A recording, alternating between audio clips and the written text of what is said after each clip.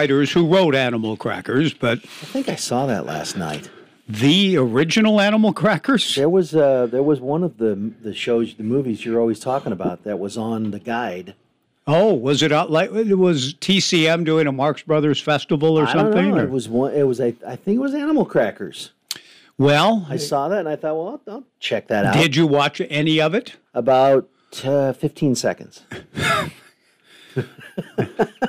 No, I'm sure that gave you all you needed to know. No, I didn't. But the window, when I click on a highlight a channel, then up in the right corner is a small window. Right. And it looked like it was in some kind of a commercial break. Okay.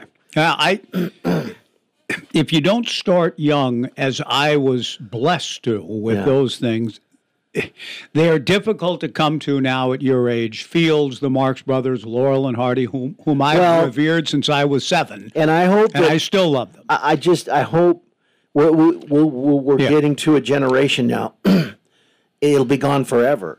Is no knowledge. Nobody will have watched. Nobody will have said, "Oh, I know who that is," because I do. Growing up, hearing about it. Right.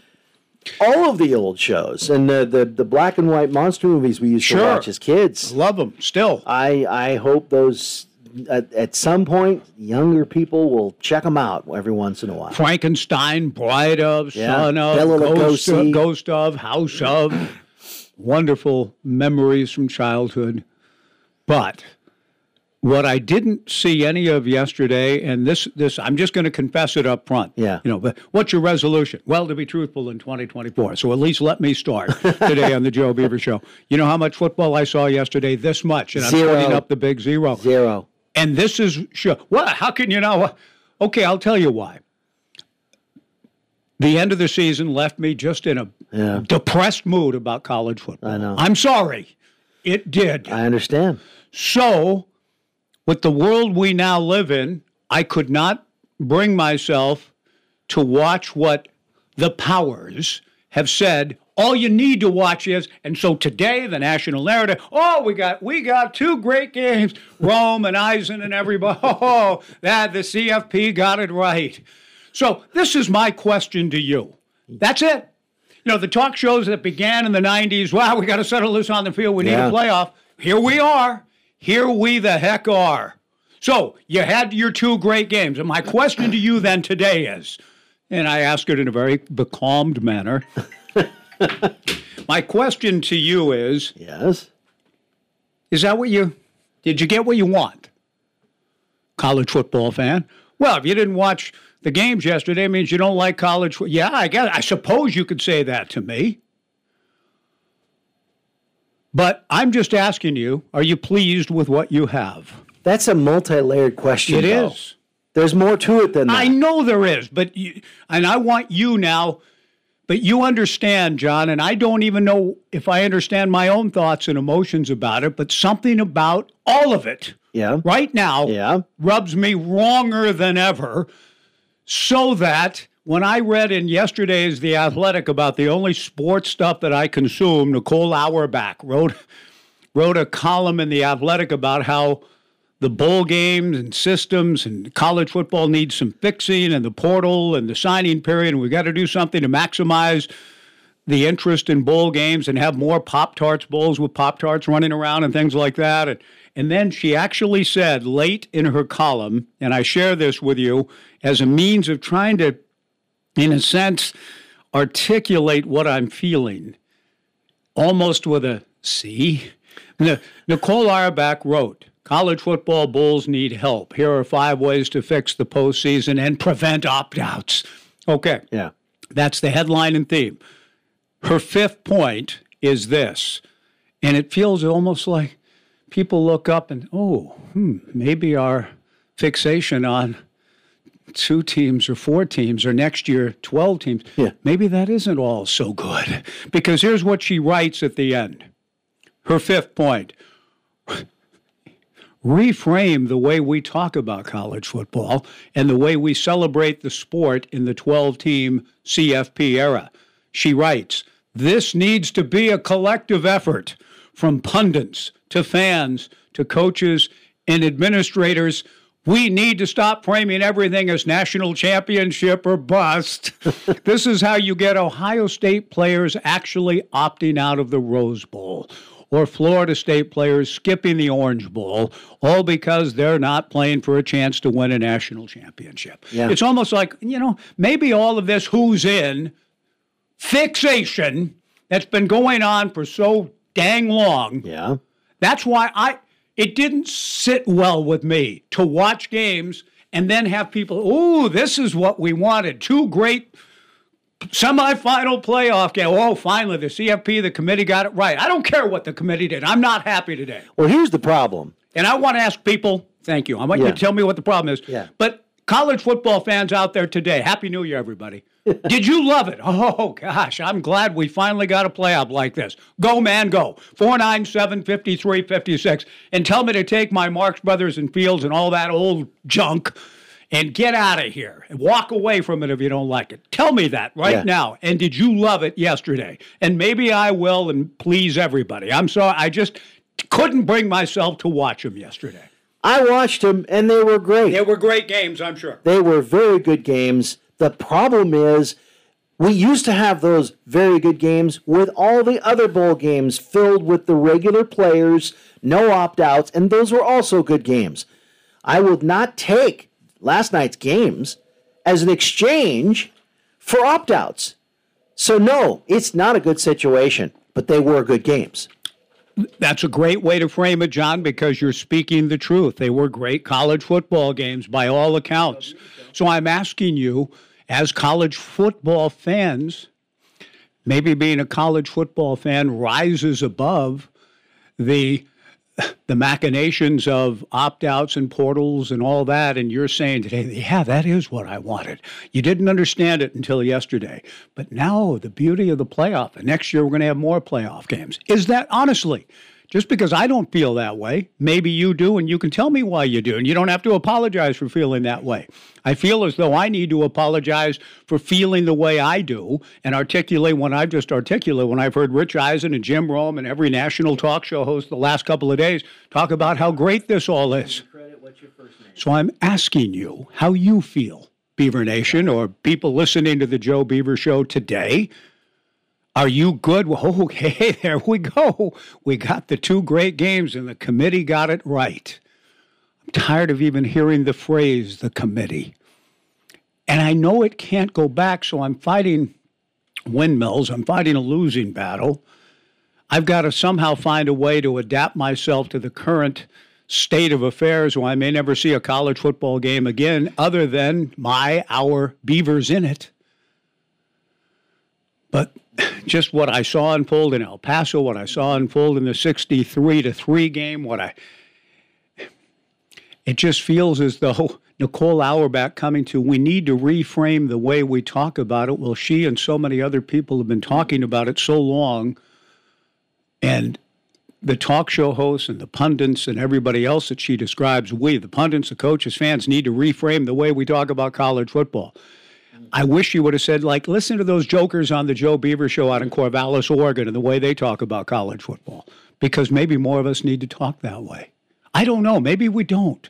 Maybe we need to embrace, as you embraced yesterday, even with hatred towards Washington, you love college football. You don't hate the players. You enjoyed the game and the games. So where are you with it today? Open phones this first hour. Lindsay Schnell, USA Today, was at the women's rivalry game against Oregon with a 34-point beautiful swing. If you'd like to join us, she'll join us at 12:05, and then we'll have open phones after that. But for now until noon, and then Lindsay sharing thoughts on the college football situation, the portal, the Beaver men's and women's basketball teams to the WCC, the win itself against Oregon, etc. 12:05, a special guest. But if you'd like to join us, 497-5356, 497-5356, as I'm speaking for myself and my ridiculous self today and saying how I feel. And I want to know where you guys all are with it. Did you love yesterday because the games were great and the committee got it right? If so, I'm happy for you. I am. That you enjoyed the aesthetic experience of two well-played, exciting, compelling, down-to-the-wire, last-play college football games. I'm happy for you. I really am. But I have not quite reconciled myself to it, John. A caller just matched your frustration and was stirred to call. Didn't want to go on the air. Okay. Byron, he didn't want to call or didn't want to go on the air, but said exactly what you're saying, that you're spot on. And very, very upset and animated about the whole thing and how ridiculous it is, and didn't watch anything from yesterday. Okay. Would have been a great call, but didn't want to come on. Okay. And said you're right, and was in absolute agreement with the way things have fallen. Okay. Well, sir, thank you for the call. Now I did watch. I watched for the purposes of this show. And I wanted to watch the Rose Bowl. I get it. I was only okay with the fact. Glorious setting. And I was only okay with the fact that there was half of the tradition there. Right. And I'm like, okay, that's gone. I was looking at it going, the Beavers can never go there. Right. Never. Unless you get into the playoff and there happens to be a semifinal or whatever, and you happen to be placed there. In fact, they were saying that because the Georgia's lost and that somebody would have been on Washington would have been on the Rose Bowl side of the bracket, something like that. I don't know. I just know that I love the Rose Bowl and I wanted to watch it. Really good game, though. No doubt. I'm not going to argue that they were great games. But these teams haven't lost anybody. Everybody else or the land has lost half their rosters. It's ridiculous. If you'd like to join us, we have open lines, and thank you for your patience as we multitask here as always. We're going to go to Tumwater here to get rolling in appropriately enough in 2024. We'll follow Dave up with Paul. So, the thing I love about life is while everything changes around us, the landscape and everything gets pulled out, rugs get pulled out, upheavals. Dave and Paul are our first callers of 2024, save for somebody who called, didn't want to go on the air for whatever reason, and shared his message with you off the air, an impassioned one. But he didn't want to do it on the air. Okay, I respect that. Right. Now, before we get into, because the first change that people are going to write in, I'm already seeing a text on it. I actually brought it up before very briefly, but someone knocked it down because they're saying as far as when you have to go to school. And that is to change the portal to opening the day after the national championship game. I know. I think a lot of people have been saying that lately, and I don't really understand this whole idea, okay, well, when do you have to be in school? Right. Blah, blah, blah. Well, is school really a factor anymore? I know. They're pro athletes now. As disappointed as I am about Silas Bolden, I give him it breaks my heart. I didn't even know until this morning. I give him credit for staying through at least. Yeah. And I was told by an eyewitness that when he couldn't return to the game, he was weeping in the Beavers locker room in El Paso, sobbing. Wanting to finish wanting to play. I'm sorry that he's leaving. I wish he weren't. There's so much junk out there in the world now that I'm hearing from so many different people and sources that what lies are being told to the players, both in the portal and the recruiting trail. Oregon State may not even have athletics in 2 years. You need to get out now. You don't want to go there. You need to get out. The fight and the battle that Trent Bray and all these coaches are in now is unbelievable, and it's always been difficult. But now worse than ever. At Oregon State. More difficult than ever now. And yes, exactly. So I'm just not I wasn't in the mood to sit back and be entertained by college football, however great the games were. I'm feeling sick at heart right now. I know. So that's why. Yeah. But those of you who found your way through that, you're sick at heart as well. I'm not trying to say I'm a better fan than you at all, or a bigger fan of Oregon State than you. No, I'm not saying that at all. I'm just saying that's how I felt yesterday. On New Year's Day, a day that used to mean everything in a sense, what it's come to. And people now saying, maybe, just maybe, it's like Gatsby. He had an expression of bewilderment in his face as though he had a faint doubt occurred to him as to the quality of his present happiness. Maybe it's not so great after all. Yeah. When he finally got Daisy to come over to his big plays, and maybe then he had a faint doubt. maybe Nicole Auerbach expressing those faint doubts. Are any of you, how do you feel? Or did you get what you wanted yesterday and been clamoring for as fans for 30 years? A CFP that lived up to the billing, and now we got a title game that we're so excited about? Just from the pure aesthetics of college football game, do you have what you want? We're going to go to Tumwater with Paul on deck, and we hope to hear from more of you. Phone line, text line, 497-5356. All of that said, Happy New Year, everybody. Dave, good morning. Happy New Year to you and John, Mike. I'm with you on the emotional tenor. You almost sound as excited as that Dave from Tumwater guy. Anyway, so a few thoughts.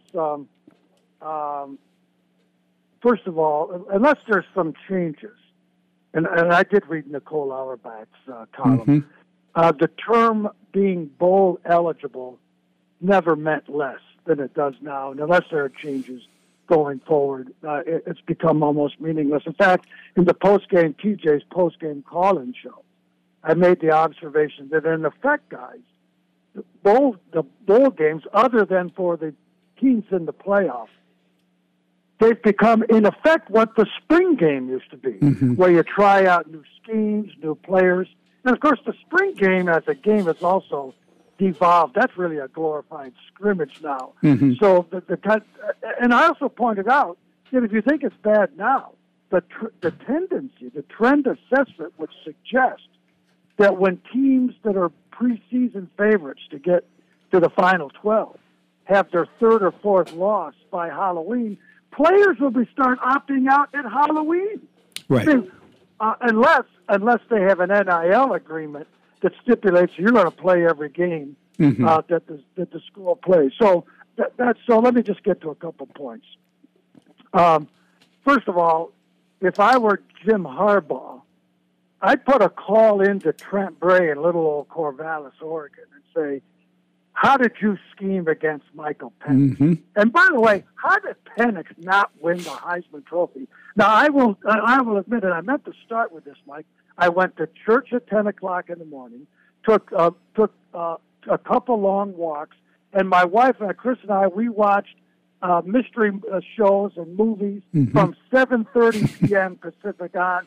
We just happened to be between shows when I turned over to watch the last play of the Sugar Bowl. I probably saw 12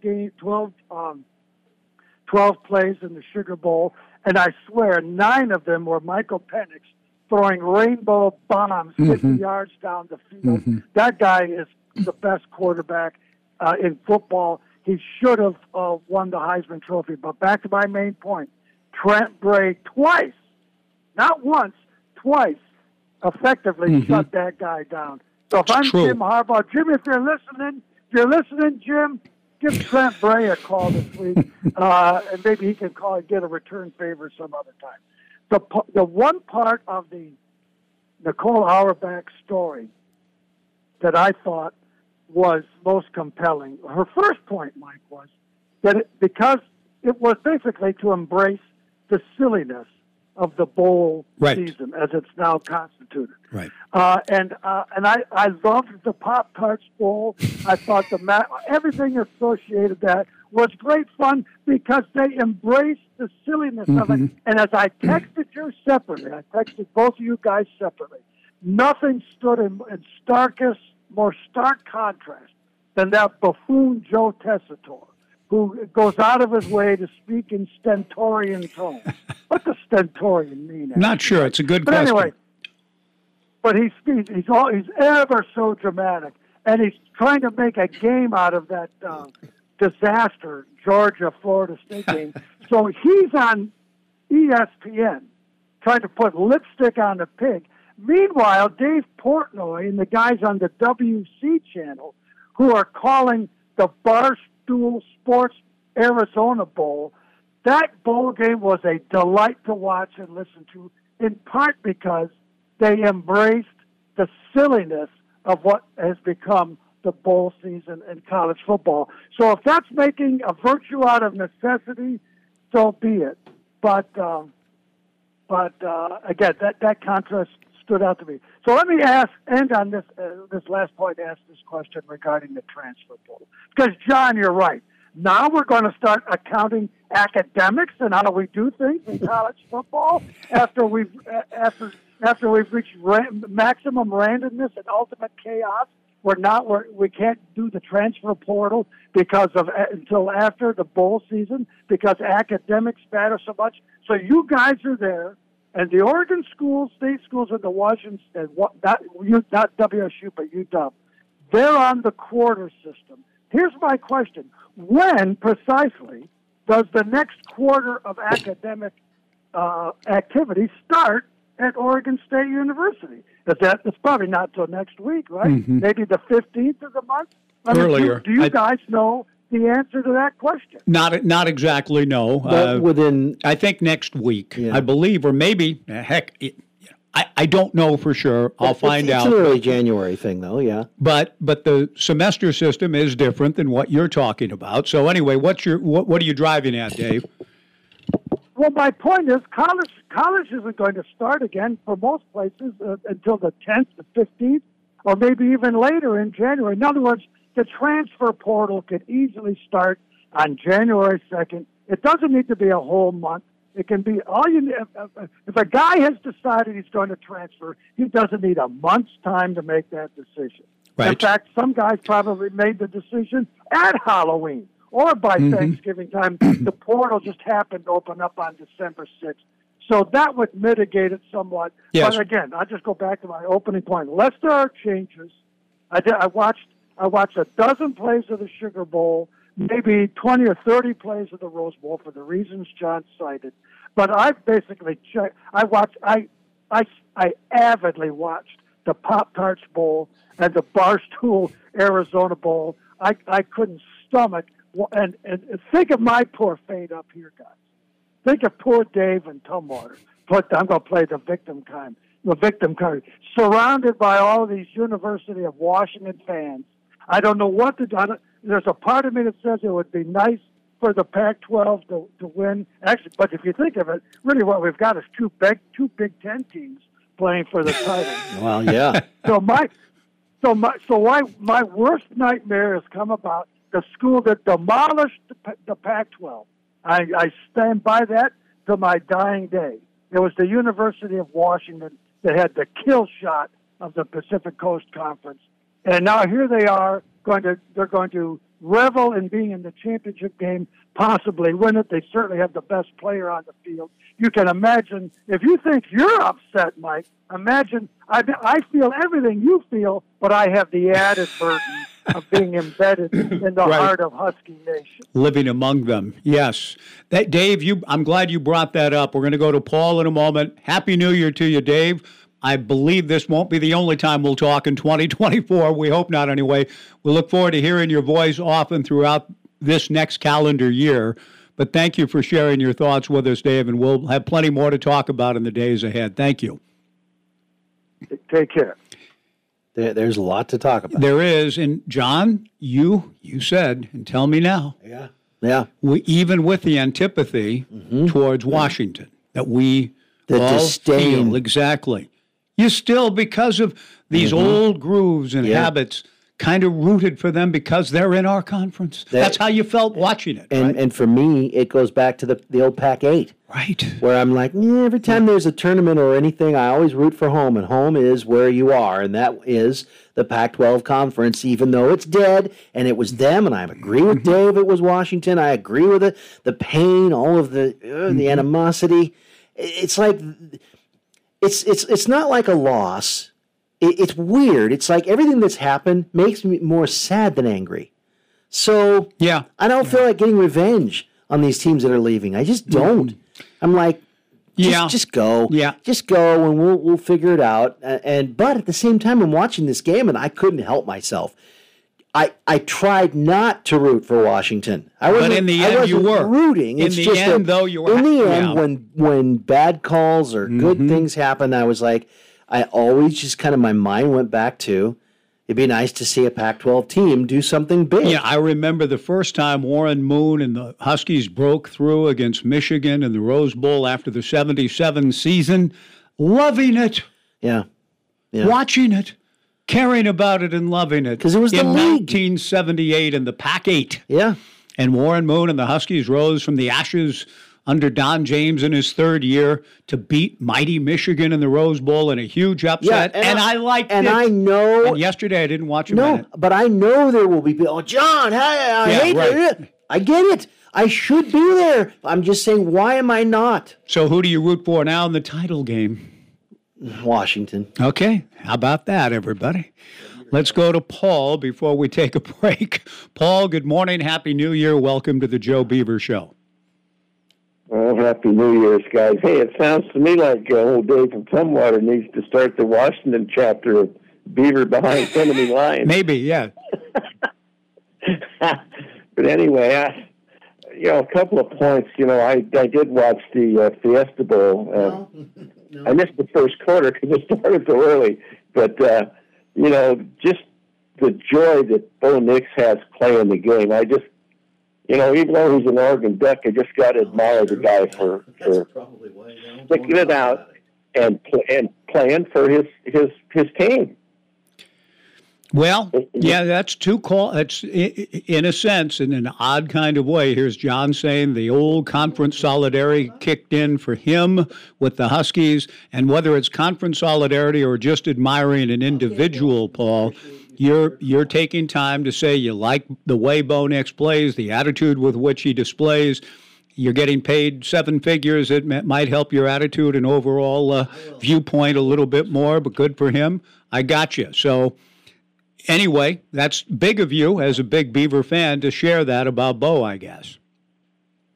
And I agree with Dave. I think Penix should have won the Heisman, and I think Bo Nix should have been number two.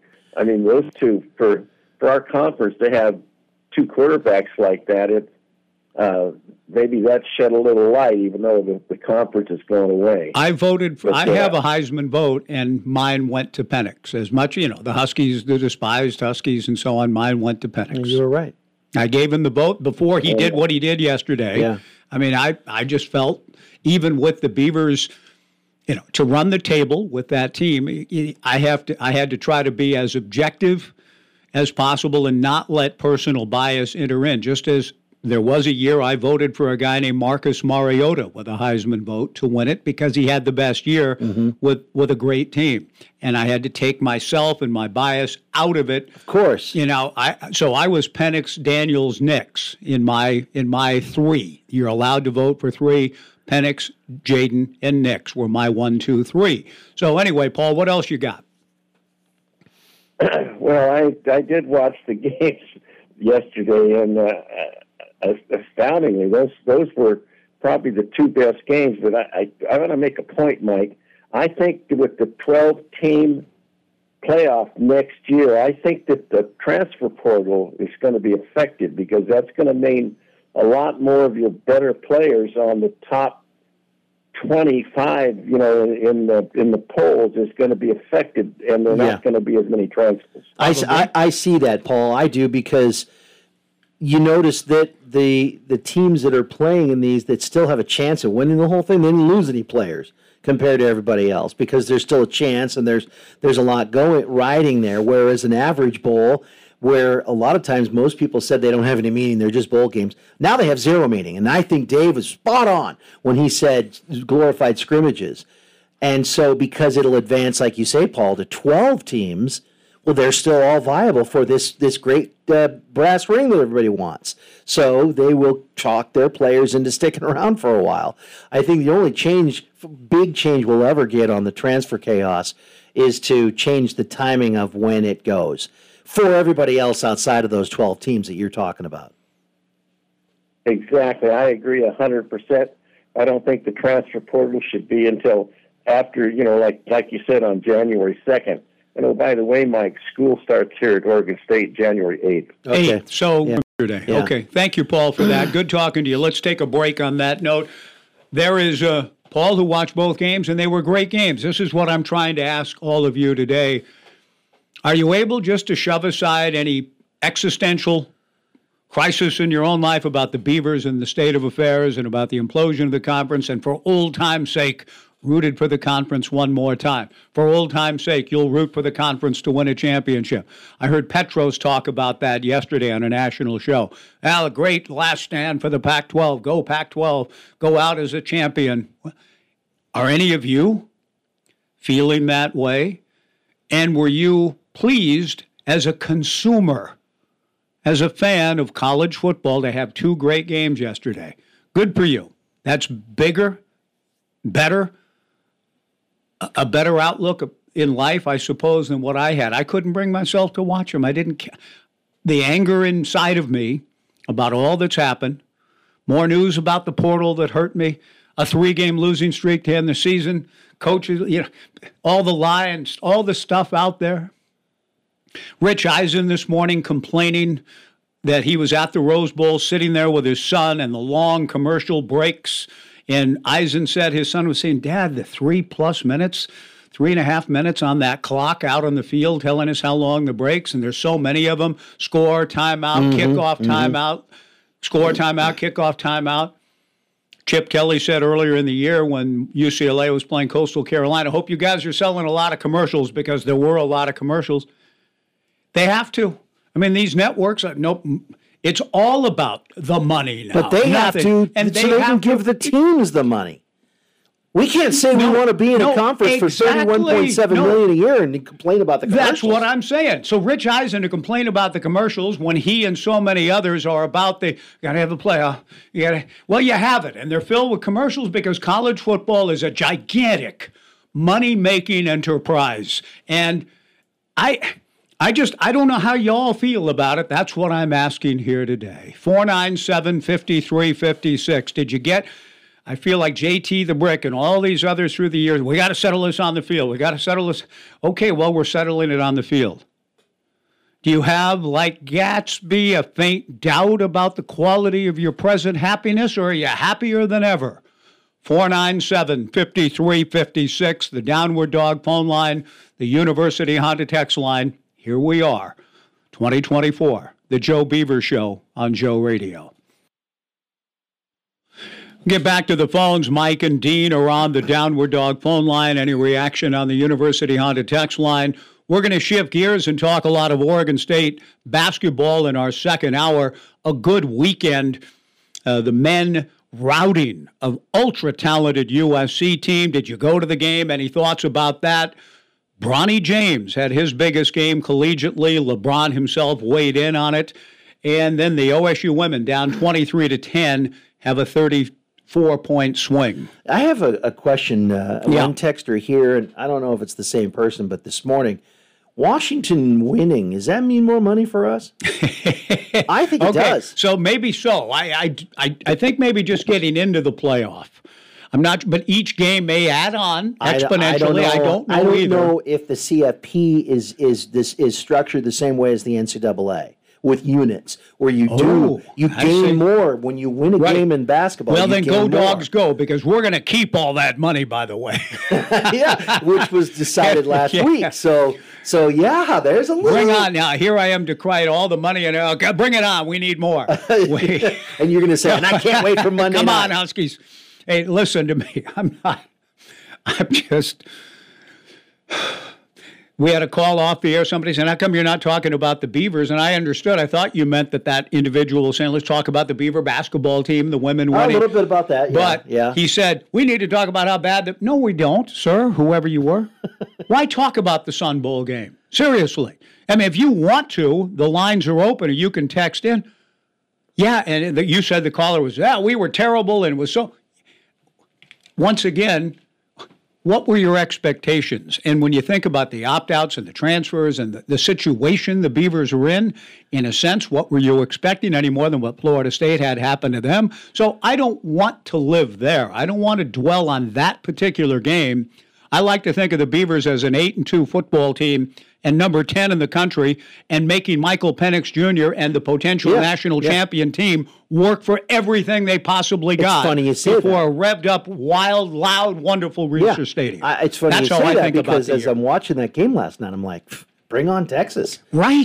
When the Beavers were 8-2. Exactly. Bring on, or 8-1. Bring on Texas. Yeah, the Beavers were 8-2, number 10 in the country, hosting Washington, and the Huskies scrambled and survived out of Corvallis. Bring on So how Texas. does that make you feel? And how does Washington State fan feel about it? Now, you may say that, well, yeah, but the truth was I don't believe that. I don't think the truth of the Beaver season is defined by then what unfolded subsequently in Eugene or in El Paso. If you do, I think you're wrong. I think that team and the Beavers doing what they did, getting into mid-November with a chance to win the Pac-12 title, was indicative of how the group played, competed, bought in, how they were coached. All of that is how I am choosing to, not the last 3 weeks or the last 3 games of the year. So, sir, you said, why don't we talk about the Beavers and how bad they were on Friday? They were, but that's almost, to me, irrelevant to the season that they had. To me, I was up moving something or closing a door, and I only heard it briefly, but to me, the biggest thing that sticks with me from today's show, more than anything, is Dave's comment about the bowl games being scrimmages or being spring games. That's really what they've been relegated to. Let's get back to the phone lines. Mike joins us on the Downward Dog phone line. Good morning, Mike, and Happy New Year. Happy New Year to you, too, Mike. Thank you. Thank you for getting me on. I'm going to give you 2 points, perspective from a coach and from the players' perspective. 85-86 Oregon State football, when I was there, Craig Thorpe, and we threw the ball a lot. And, Oregon State, all we were trying to do was become bowl eligible. And the thing is that as a team, as the players, as a coach, you're getting all your pieces put together, and you're playing at your part. Skill set, drive, and passion. Those 3 things is what we focused on. So if you could take your team and get to this point, this high, I'm raising my hands, this high, and you're playing really good, you're playing great, but then you take the next step up. That's the skill set. And that passion and drive is there. We had 3 chances to beat Washington. Our team was playing at that highest level. So when we go to play in the bowl games at the end of the year, all the teams I remember when we were playing, you're playing at the highest level as a team. Every piece has to play the best. You are a step slower in practice versus game. So when you get to the game, you're playing at your very best. You're making big plays. And it's that highest level that you'll always remember as a coach or as a player, and your teammates, your brothers, you'll remember you played at that highest level ever. And now we're all told 4 teams, I feel you're paying 4 teams over the weekend, they're playing at the highest level. Well, all the other teams, until this portal thing came in, NIL, that's how it was always done. For the teams that were trying to, the ones that didn't have everything. You had at the end of the year, you had a bowl game to play at the highest level and knock somebody off. And it was that skill set, drive, and passion that everybody was aspiring to. And now it's like, well, the bowl games don't mean anything. You're right. And guys are just going in and playing. And, so when you came in, you didn't have the chance to leave. If you made your decision to play at Oregon State, you made decisions, good or bad, you stayed there. I've got family in Michigan, and oh my God, Mike, Michigan State, they're asking me like question mark, like, what the hell's going on in Oregon? What's Oregon State? We got your coach, we got your quarterback, we got this. I got to listen to that stuff. Yes, you do. And it's like, this is what, as coaches, we want to take our guys to the highest level. So in life, when they go to life, like me as an entertainer, I get this skill set, drive, and passion. I learned that when I was at Oregon State. Mike, good for you. Michigan. Yeah, good for you. I appreciate hearing from you. Happy New Year to you. We'll see you often, we hope, in the upcoming year. Thanks for the time, sir. I'm sorry, I missed that. Did he say he lives in Michigan? No, family in Michigan. Oh, family, okay. Yeah, and hearing about a lot of different things. Dean is in North Albany. Dean, thank you for the call, and welcome to the Joe Beaver Show. Oh, thank you guys, because it's been a tough patch, to manage through, and I really appreciate that. A lot of us out here do, because putting ourselves in your shoes, it has been a pretty difficult season. Yes. Right up to current. And so I'll stay on point. 3 3 comments and a question. Number one, I just think the dissolution of the Pac-12 is kind of a bigger part of the fabric, or part of the fabric, in the modern age. I mean, there's not exactly a lot of stewardship going on these days, from the fisc to the cities and the world. It's very elevated risk. So we're just part of the bigger fabric. And I'm not seeing, like I say, a lot of stewardship out there. Leaving things in better shape than what you found them is stewardship. Number 2, the bowl season was the worst I've ever seen. It was just awful. Yes, I watched the games yesterday, and Penix, he's stunning. The way he can drop the long balls in particular, and the way he slings it. He is unbelievable. So the games were good yesterday. On balance, though, the big picture, the games were awful. It was the worst bowl season ever, for said reasons. Number 3, I'm still in disbelief to the way Jonathan left. Not what he did, but the way he did it. And I'm just asking a question. I mean, another question is, is it generational? Because, I was born in 1954. I can't imagine any damage to my reputation with one person, let alone a whole town, a whole state. And Jonathan did that. I'm wondering if it's the next generation thing where the reputation isn't that important, and he's just going to forget about it. And it's shocking to me, actually. And sorry, that's okay. Go ahead. And what's the other question, Dean? These are all very astute, well thought out points. What you said you had 2 questions. That's a good one. What's the other one? I'll close it out real quick. We have a settlement. Are the legal issues over? Or, for example, is there an antitrust possibility with Washington State, Oregon State, going after Fox Sports? And, of course, that involves Apple. Apple was wronged as well. So are the legal issues solved, or is there possible antitrust, which, of course, is the big kahuna in the mix? Yeah. Is that possible? You know what, Dean? Dean, thank you so much for the call. Alan Thayer, who reached out to me over the weekend. Alan, if you're listening, Happy New Year. We'll get him on next week, perhaps. I'm gone. I just came by to say I must be going. That's how we got the show started. A la Groucho, Animal Crackers, Captain Spaulding, 15 seconds. I'm glad you saw more football than you did Animal Crackers or whatever was on yesterday. Good for you, because the football I heard was magnificent. Great games down to the wire. Happy for everybody. Looks like you all have Bob Uecker in the great commercial. Looks like they're having a good time in there. Don't when he was shut out. Don't hurt yourself by missing something good because something else hurt you. Right. I got you. You're right.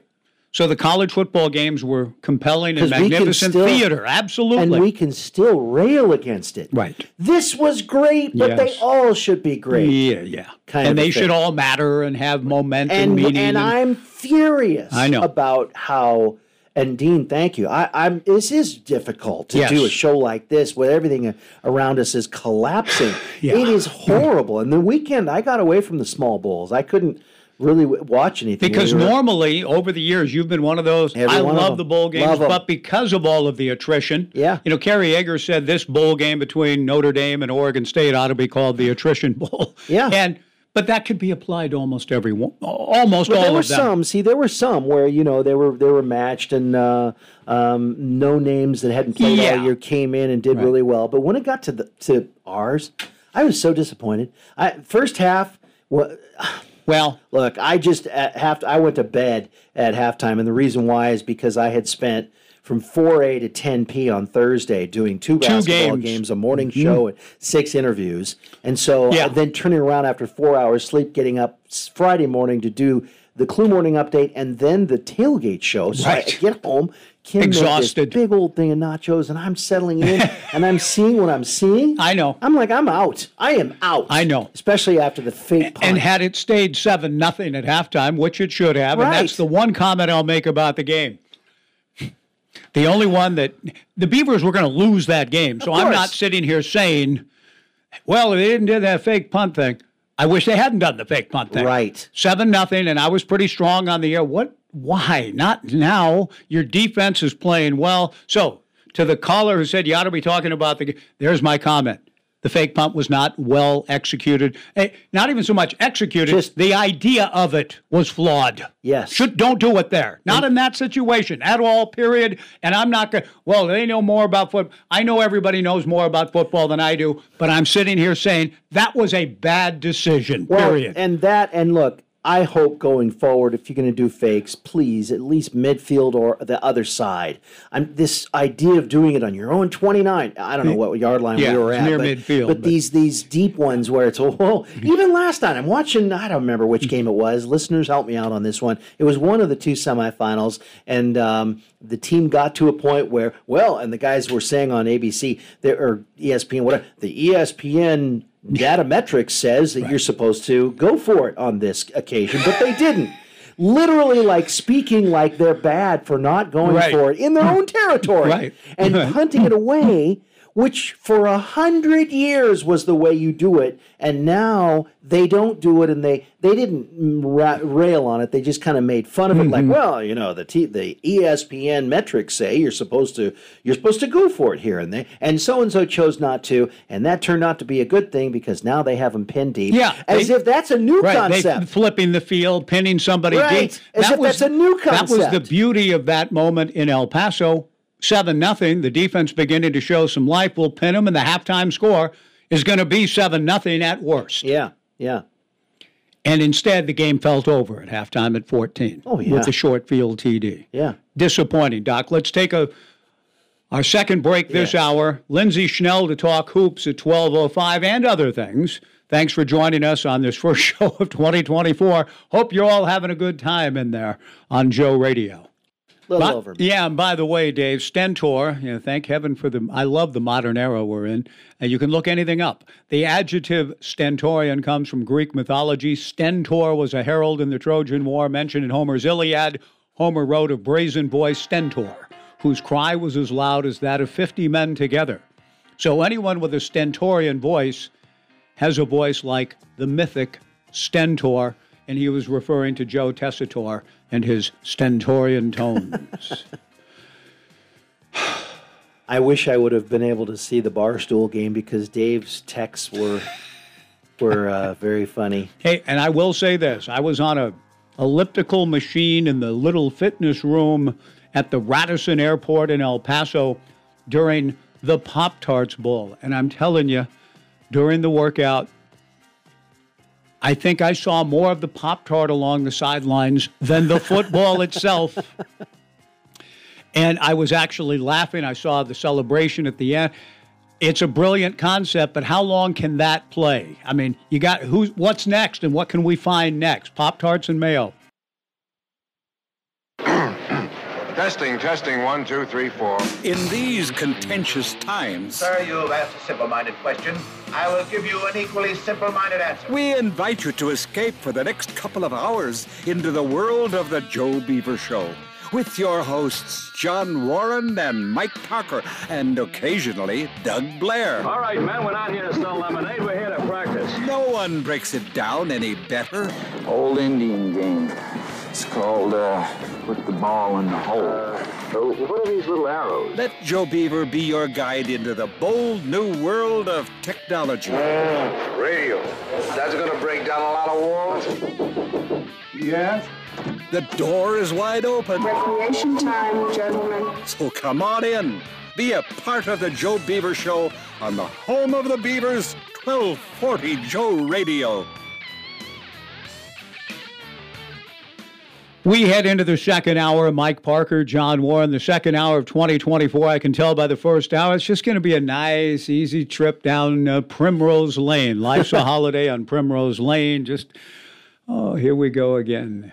It's all nice and easy. I think the old Jolson song about everything's beautiful the day that you stray, but wait until you're further away and things won't seem so lovely. Oh, yeah.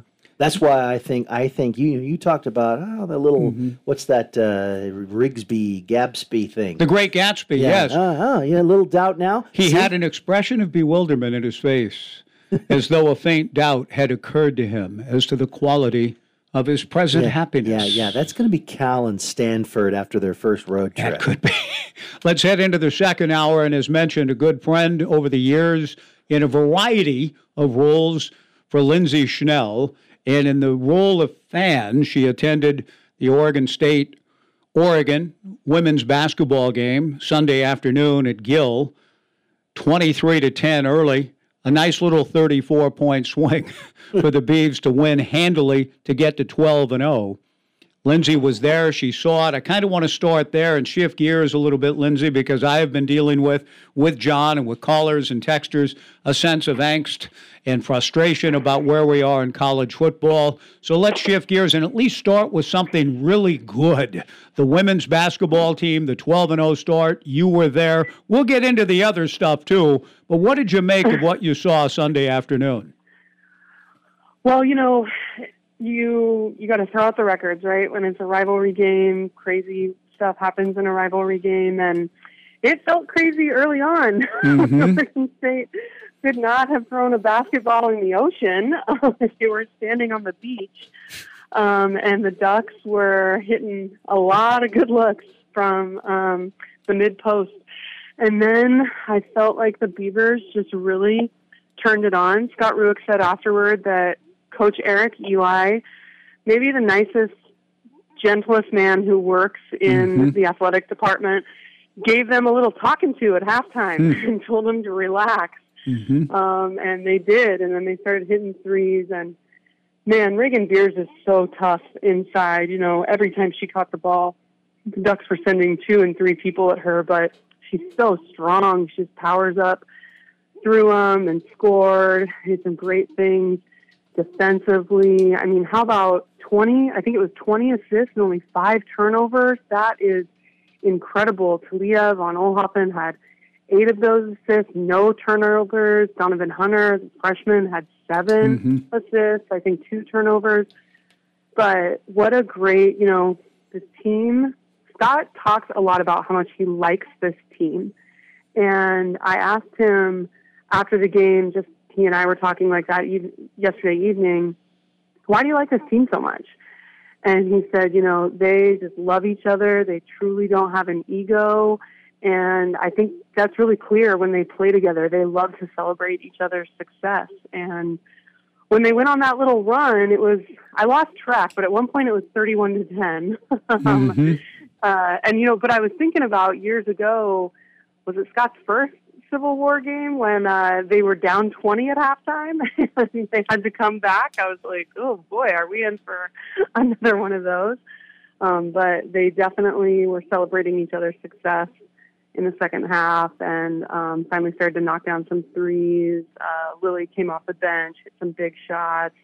Great stuff from Tamia Gardner. So really, I mean, obviously Reagan was the leading scorer, but I really felt like it was a team win. I have a question about this. I called the game on Thursday, did not see the game on Sunday, and I'm wondering when they started to, first of all, when they were playing and missing shots, was it because they were missing shots, or was it because Oregon was just playing great defense? And then when they were making the comeback, did you get that feeling like, okay, now they're playing the way that they played in the previous 11 games? So to your first question, I think they were just tight. They were getting really good looks. Oregon is really long, and so they can make you do some stuff that you're just a little uncomfortable with. They have a hand in your face almost every time you shoot, and you look, and it's just like a sea of long arms. I think that can just throw you off a little bit. And then, it's a Civil War, and I don't know if we're supposed to use that term or not, but I still use it. Yeah. It's a big rivalry. They want to win. They just took a while. And yes, I definitely thought that the second half they looked like the team we've seen the previous, was it 11 games? They were 11-0, now they're 12-0? Yeah. Yes. Yeah. I do think that, they can't, the way that they played early Sunday, they cannot play that way at the LA schools on the road this coming weekend, because those teams, you'll be down 30 before you know it. Lindsay Schnell, USA Today, Oregon State alumna and graduate of Oregon State, and worked at the Oregonian, has covered Oregon State athletics and been around it so much of her life, so able to come back as a fan. But you are working too, always looking kind of for stories, and I want to get to a couple of those in a minute. But before we leave or get to that, Lindsay, at 12-0 and the LA schools on the road beckoning, do you have a feel for what the ceiling might be, how good this team might be, or is it too early to tell because of the sample size, only one conference game to this point? How about you have me back on a week from today and ask me that question? I think we're going to learn a lot this weekend at the LA schools, both top 10 teams, UCLA favored to win the conference. I don't expect Oregon State to win either game, but I also know that Oregon State is often at its best when people underestimate them. The Pac-12 on the women's side is so loaded. I think that it's very possible we have a ton of teams that go 500 in conference play. Protecting your home floor is going to be so important this year because road wins are going to be tough for anyone to get. That was part of why I thought that win yesterday was so important for, there were a variety of reasons. That was one of them. I mean, I think they're definitely a tournament team. They didn't play really anyone in the non-conference, with the exception of Villanova, which is a very good program, has been the second best team in the Big East a tournament team for a long time. That was a really good win. A lot of Oregon State is going to come down to how people officiate inside. Reagan Beers is so strong, and I think sometimes that catches officials off guard, and they can blow the whistle a little bit more and not let her just play her game. So that's going to be an important piece of this. And then defensively, I'm curious to see who becomes the stopper on the perimeter. And I think it's probably going to be one of the freshmen because they are both tremendous athletes. But this will be a really good test. I think we're going to learn a lot this weekend. I have an interesting thing. It's not necessarily a question, but I'd love to get your thoughts on it. Did Oregon State going to, 8 straight tournaments, the Final Four in 2016, all of the accomplishments that took place over such a long number of years, did not the equity that one would build, why isn't it paying off when they're 10-0, 11-0, and still only in the receiving votes category? And I'm not complaining. I'm just wondering about that. I kind of thought, that game is played. We can all deny it, but it's played as far as, optics and what teams and what voters think. But yet, after all of that and only a downturn of a year or two, they still are undefeated and still only getting votes. What do you think about that? Yeah, I think you're very right. That is a game that's played. We definitely live in a what have you done for me lately society, especially when you're not a blue blood in any sport, which Oregon State's not. Oregon State's won 3 baseball national championships, and I still don't think most people would consider them a blue blood because they're not from the SEC.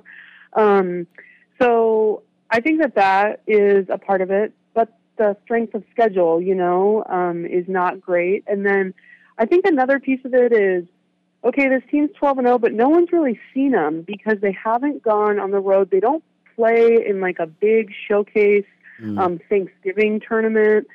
So I think, people in the women's basketball community know what a good coach Scott is, how tough Oregon State plays, how good they are defensively.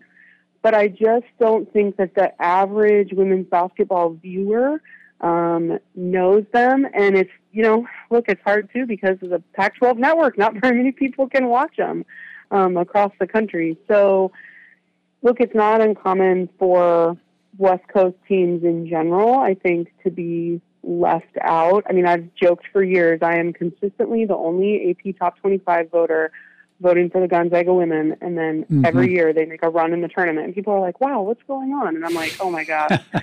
But, it's really different because, UCLA, they played an insane non-conference schedule. USC had one of the biggest opening games of the year. So those teams are, out front, and Scott's more of, let's work on some stuff, a little more out of the spotlight. But if they keep this up, you're not going to be able to deny them for very long because the one thing everyone is in agreement in is how tough the conference is. Yeah. So if they can go get some conference wins, that's going to turn a lot of heads. Lindsay Schnell, USA Today, joining us on the Joe Beaver Show. Just to hear you reference the Pac-12 Network and then the Pac-12 Conference, it inevitably brings to my own mind, Lindsay, that this is the last of it. And it has felt like, our place, the channels that we've lived in and moved in and operated in, it's been all about the conference and the opponents. And we talk about, we play the LA schools this weekend, all of that familiar language, Bay Area schools. Yeah, we've got the Washington schools this weekend, the Arizona schools. That's all going by the boards. We're not going to have those frames of reference and those points to make that we just casually drop in now in our conversation here on the 2nd of January in 24. How do you feel about where it's all going, and particularly the WCC as a landing spot, a temporary, for the Beaver men's and women's basketball teams? Well, look, I have a big picture perspective on this, which I can have because my future is not tied to what 19 to 22-year-olds decide and how they play. So it's easy for me to say this. But I think things are going to be okay. I think it's going to be a rocky couple years. And I think things are going to level out. Right now with the lawsuit going on with Florida State suing the ACC or trying to sue the ACC, it's kind of confusing. But the bottom line is that is going to accelerate the ACC falling apart. And I think in 2 years, it's very possible that the college football landscape looks different, and we go back to playing having regional conferences for every sport except football. Like that, we're getting closer and closer to that. I think that because Oregon State football is in a really good position, I understand that, playing the Mountain West is not what everyone wants. I get that. But they're in a position to dominate in the Group of 5 the next couple years, provided that they can continue with how they've been playing and winning and developing guys. And that's going to bring in more money to the school. That's going to make life is a lot easier when you have a lot of money, whether you're an individual or a college athletic department. So, yeah, it's weird to think about. I think especially from the basketball perspective, like those coaches are going to have to decide to schedule like a tougher non-conference, like to get those Power 5 opponents, because that's going to be really important for tournament resumes. And it's strange. Like, I understand that, like, losing the LA schools is not cool, but also, like, now theoretically you get to go to San Diego. I really like San Diego. Personally, I'm really excited to watch the Oregon State women play Gonzaga in Portland. Now we get a game in Portland. I understand, and yes, the competition is not going to be what it was in the Pac-12, but there are trade-offs to that. You go into the postseason, I think, healthier, less beat up, not as tired. Those are all positives. And the idea of a mid-major versus Power 5, that doesn't exist nearly as much in basketball as it does in football. So I think things are going to be okay. I'm not convinced it's the end of the world. Again, it's easy for me to say that. Oregon State Athletics is not signing my paycheck. Yeah. But I think the best thing to do, just listen, from the women's perspective anyway, just go to another Final Four this year. That would solve a lot of problems. And I've told Scott that. Yeah, you told Scott. That's the plan. Just no problem. There you go. Yeah. Last thing from me, Lindsay, let's look ahead to this weekend. UCLA, USC 6-2, respectively, although 2 comes first. Is UCLA everything that their number is? I haven't seen them play, but do they look every bit the role of number 2 in the country? I mean, they're very talented.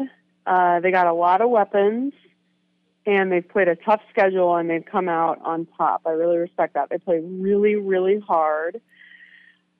But UCLA has often had a lot of talent. So I am still a little skeptical. We'll see how things shake out for them. But it will be a big... Anyone who can beat UCLA right now because they have so much inside and outside and off the bench, that is an impressive win for anyone. USC has the player who's going to be the freshman of the year, maybe the player of the year in the conference, in Juju Watkins, a 6'2" guard who can do everything and makes it look really easy. She played pretty terrible the first 7 minutes of the Battle for LA game the other day, and then she scored 18 in the last 13 minutes of the first half. So, yeah, it's going to be, and because she's so big, it's hard to figure out who can guard her. It's going to be a really good test. They're really good. The conference is really good. It's loaded with talent.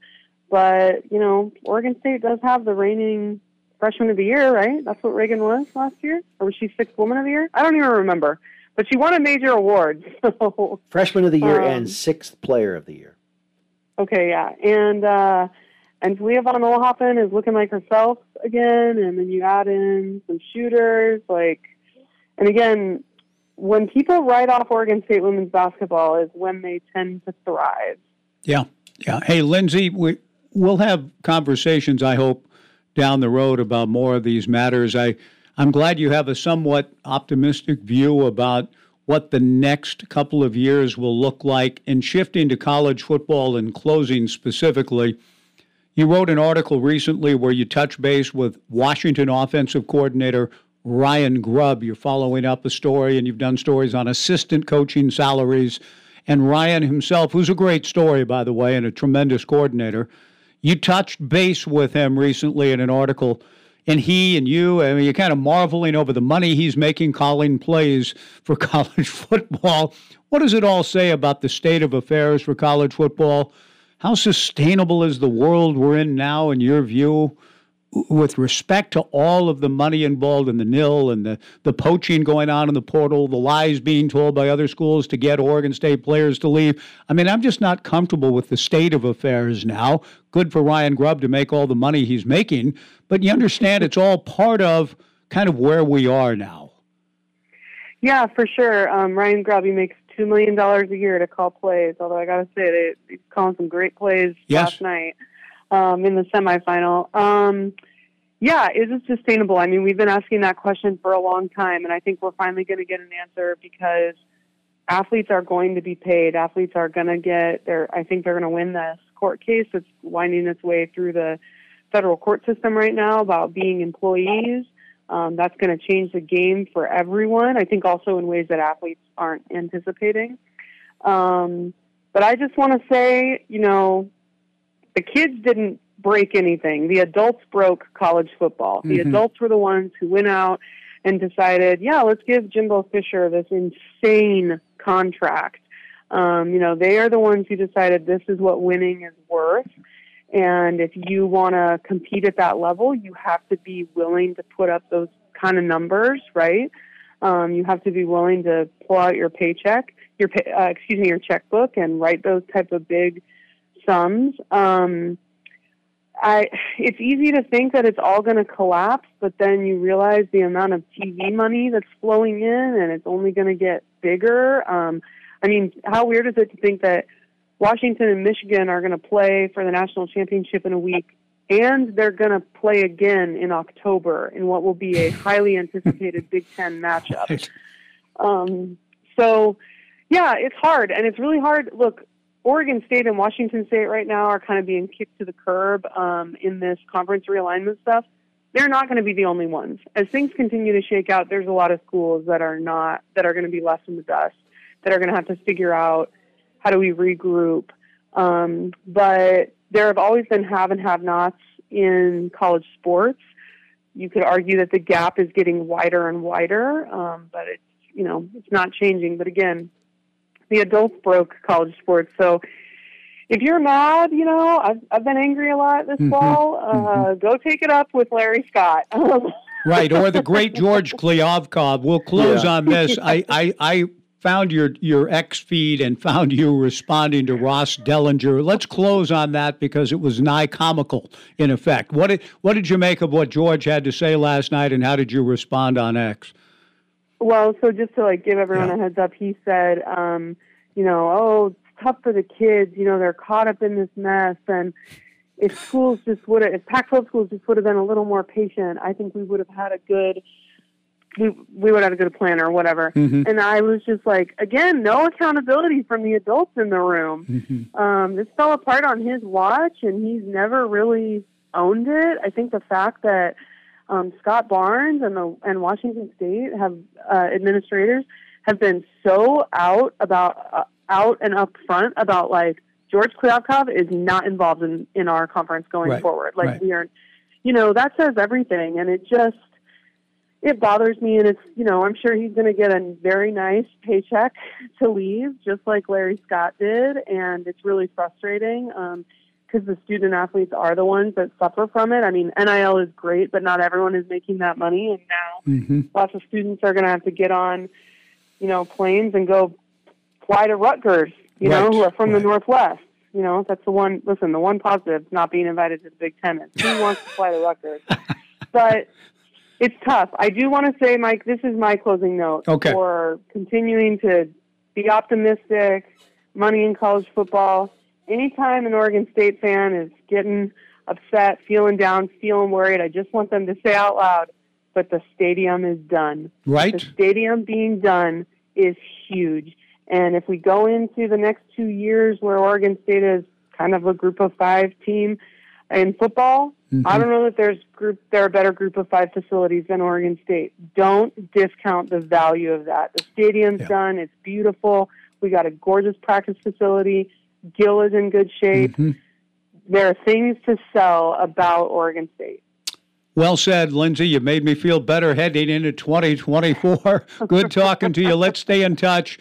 Nice to hear your voice again. Happy New Year to you, and we'll talk again soon. Thanks, Lindsay. All right. Happy New Year, guys. Lindsay Schnell, formerly of the Oregonian, Oregon State graduate, working now, finding stories to write about, including Coach Grubb getting over $2 million as the OC. Wasn't he like 28 for Washington? Years he old? was 29 years old when he kind of got into it. Out of whatever, he had some other business. He was out of football, but then, I think I'll try this thing out with Kalen DeBoer, and the rest is history back up in, where they first began coaching together. Yes. Now, I mentioned watching the Pop-Tart mascot run around the field. As we go to break, listen to this. I would have seen it. Speaking of money, food sponsors are getting a great return on investment, writes Nicole Auerbach in her article about how to fix bowl games. And the sillier, the better, she says. Change the portal, enter in the portal date, she says. Maybe pay the players to pay in the bowl game, she says. Yeah. There's all these things. But she says food sponsors are getting a great return on investment. The Pop-Tarts Bowl generated $12,098,187 in earned media, according to Apex Marketing, just by having their name and all the images and the memes and the people watching. And they made $12 million. $12 million, according to whatever kind of research that is. How they know that or how they quantify that, I don't know. But there's probably something to it that the Pop-Tarts company, like they sold an extra $12 million. I don't know how they came to that number, Johnny. I don't. But according to Apex Media, that the return on earned media, according to Apex Marketing for the Pop-Tarts company for the Pop-Tarts Bowl sponsorship, was $12,098,187. That's great. The only thing I remember from last week that I laughed out loud about was the Pop-Tart Bowl trophy with the Pop-Tarts and the football. It's clever. And I thought that was funny. And then the game happens, and then the mascot does its antics, which I didn't see any But who of it. played in do we even know or care? It doesn't matter who played in it. Doesn't matter who played in it. Doesn't matter what the score is. We got what we wanted, $12 million worth of Pop-Tart love. And we've all eaten and loved Pop-Tarts in our lives. So, the Pop-Tart, very simple little meal, toaster, not toaster. Nah, I don't need a toaster. Just give me that brown sugar cinnamon and I'm happy. Let's take a break. We've got open phones the rest of the way. Open phones and texts. Any thoughts on any of the above? 497-5356. And any bewilderment in your face, in your heart, and your soul with a faint doubt about the quality of your present happiness. Oh, we had 2 great college football games last night. Yes, we did. Good for you. Good for all of you that watch them. Feel free to share your thought. Look, I'm just a football fan. I don't care about all this other stuff. When I sit down on my couch or my recliner, if I see a great college football game, and I saw 2 of them yesterday, I'm happy. Al Jolson, let me sing and I'm happy. Yeah. Well, let me watch good college football and I'm happy. So are you happier than ever because the CFP got it right? 497-5356, the Joe Beaver Show on Joe Radio. Oh. Yeah, I know it. All right, let's get to some of our texts. By the way, another thing that stuck out to me from this show as I go home and finish my day, I'll always remember Dave calling the bowl games spring practice, because the analogy is perfect. And when Lindsay said, and she's right, these are things that I've been saying, but Lindsay said Oregon State and Washington State aren't going to be the only ones in this situation. There would be more collapse. Let's get to the text in a moment. Would love to hear from any of you who were in Gill, and I submit that the atmosphere in Gill for the men's game Saturday night with Bronny James and USC in town was the best atmosphere in over 4 years for a men's game in the building. Because you recall the 2021 Elite Eight run, no fans allowed in the stands, very few fans allowed even in Indianapolis during the tournament. So for the Beaver men's basketball team to beat a team loaded with NBA-level talent, NBA scouts throughout the building, Bronny James was the best player on the floor for USC in the second half. Good for him, and I'm happy for him to be playing. And I think Bronny himself generated hundreds and hundreds of fans coming to the game because of that. We'd love to hear any thoughts you might have about how the men played, the quality of that win, what might be ahead for them. They beat USC 86-70. So if you have some thoughts about the atmosphere in Gill, as loud and excited and revved up as I felt it in 4 years, it was fun to be there. And if you were part of it, love to hear from you. 4,300. I was wondering. I was out of town. Good crowd, but loud and engaged. And the Beavs overwhelmed USC. It was impressive. Let's get to a couple of texts before we get to Everett. What do you got, Johnny? Z in Salt Lake City says the NIL landscape is evolving into something it is never intended to be. Players absolutely should be able to profit off their name, image, and likeness. However, there's now an implied expectation for everyday fans, the working class, to fund NIL. Collectives to pay players that come and go at the drop of a hat under no obligation to stick around for any period of time. It's unreasonable to expect Beaver Nation to come up with $10 million every year to pay players that very well may leave at season's end anyway. I could not agree more. That's a tremendous point, and even we say that and hope that Kyle Bjornstad and the Damnation Collective are trying to help the Beavers survive in the world. So the pitch, the ask, the request, whatever you can pay, it's asking Beaver Nation to do a lot, as Z points out, to try to help keep the payroll. I hate to put it that way. Right. But keep it at a competitive level, if that makes any sense. Because name, image, likeness, if Damien has his face on a T-shirt, he ought to get a chunk of that action. But it's become much more than that. Yeah, because we're thinking, your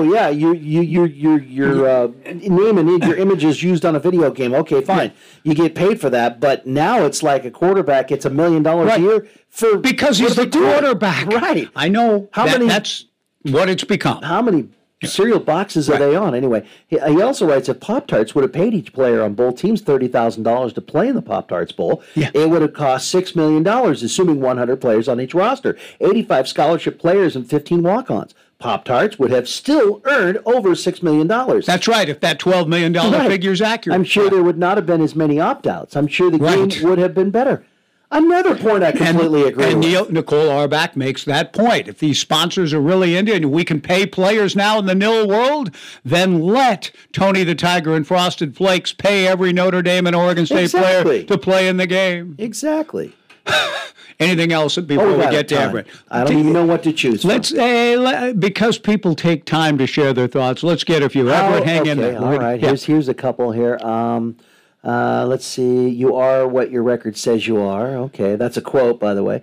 Kudos to the women's basketball team for defeating everyone they face, but who have they faced? Yeah, true. U of O's not good this year. Other opponents are mediocre at best. Can't argue with that. How pathetic that we're being told to be happy that our Texas high school-sized stadium will be one of the best Group of 5 facilities. Well, I understand the thought, but it's not right. It used to be.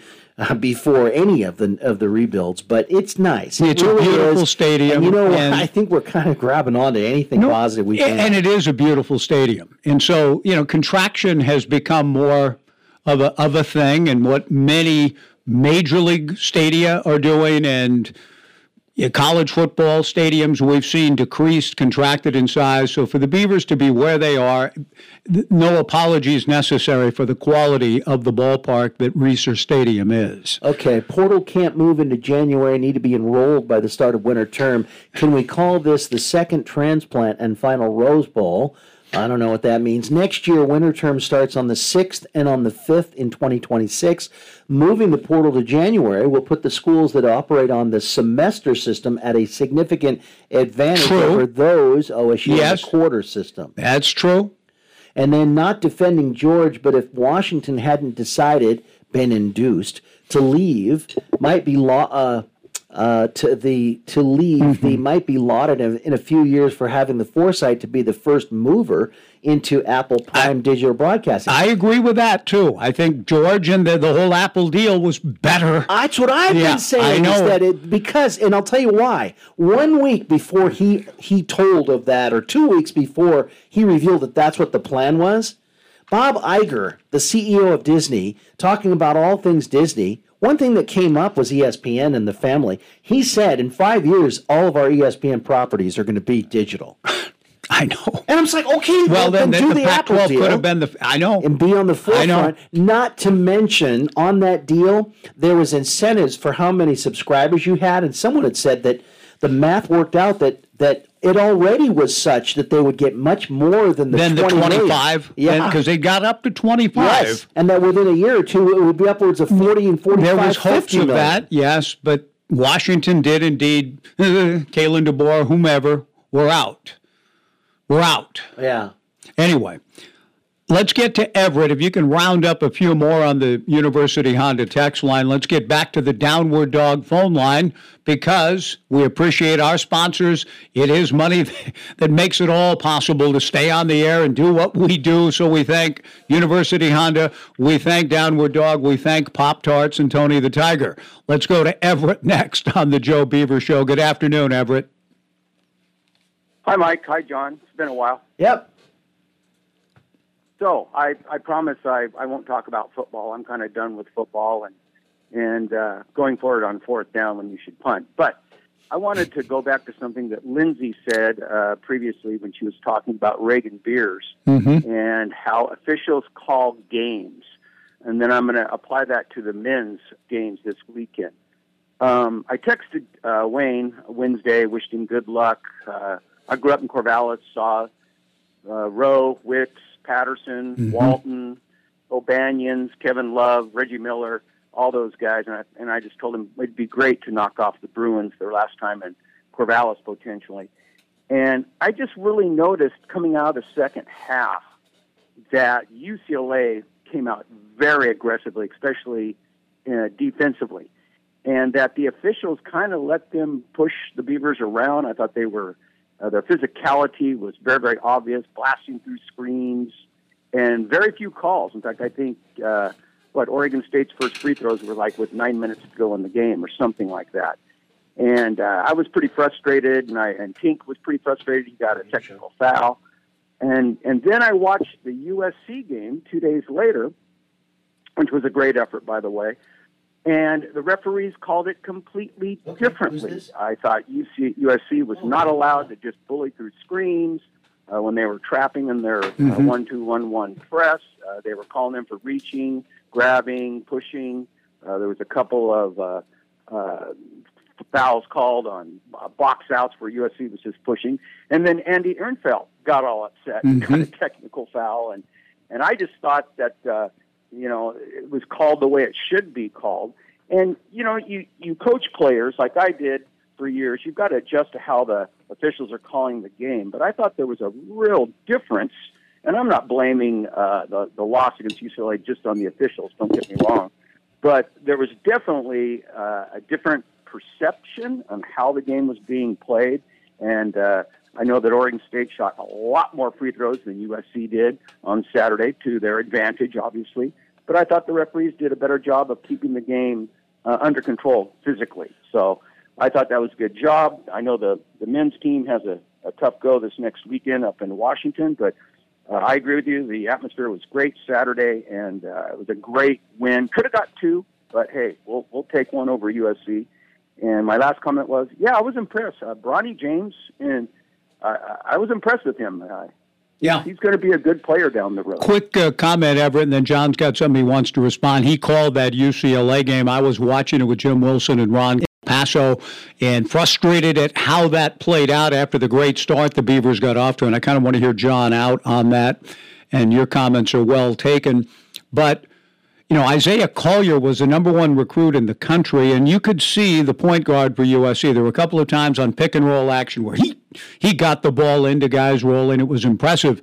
That said, the NBA people, I think, and I know I did, came away impressed. I thought Bronny might be one of those guys that, we'll give him a scholarship and a place because he's LeBron's son, and we want that attention, and however much money that generates for our school. But he was good. In what way? And got better down the stretch, Everett. Down the stretch, he was their best player on the floor. Oh, no question. And I have to admit, for me, the jury was still kind of out on Bronny. Mm-hmm. I've talked to a lot of people. I saw him on TV in high school a couple times. And I was like, boy, a lot of pressure on the kid. Right. Yeah, he's good, but, how good is he? And I came away Saturday going, wow. Yeah. Not only his three-point shooting, but he took the ball to the rim really hard a couple times, real aggressively. And I just came away going, wow, that he really is LeBron James' son, and he very well over the next couple of years could be an NBA prospect.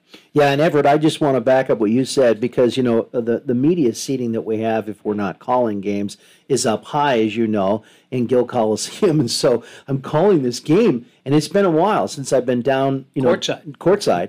I couldn't believe, especially in that first half, Everett, I could not believe how physical and how much pushing and shoving and hitting, almost punching, that UCLA was getting away with. But Wayne and the group, they weren't complaining. So I thought, I guess this is normal. So I didn't really kind of bring that up on the broadcast other than to say, wow, very, very physical in there. And I guess I just got used to it because by the second half, I wasn't really paying much attention to it, or it wasn't on my radar. And as you were saying, that maybe they did a better job of letting it go. But no, that like you mentioned, the physicality of UCLA was a lot more than the previous three games I had called, including Baylor, who got as high as like fifth in the nation at one point. Right. Well, I think also that's part of Mick Cronin's deal.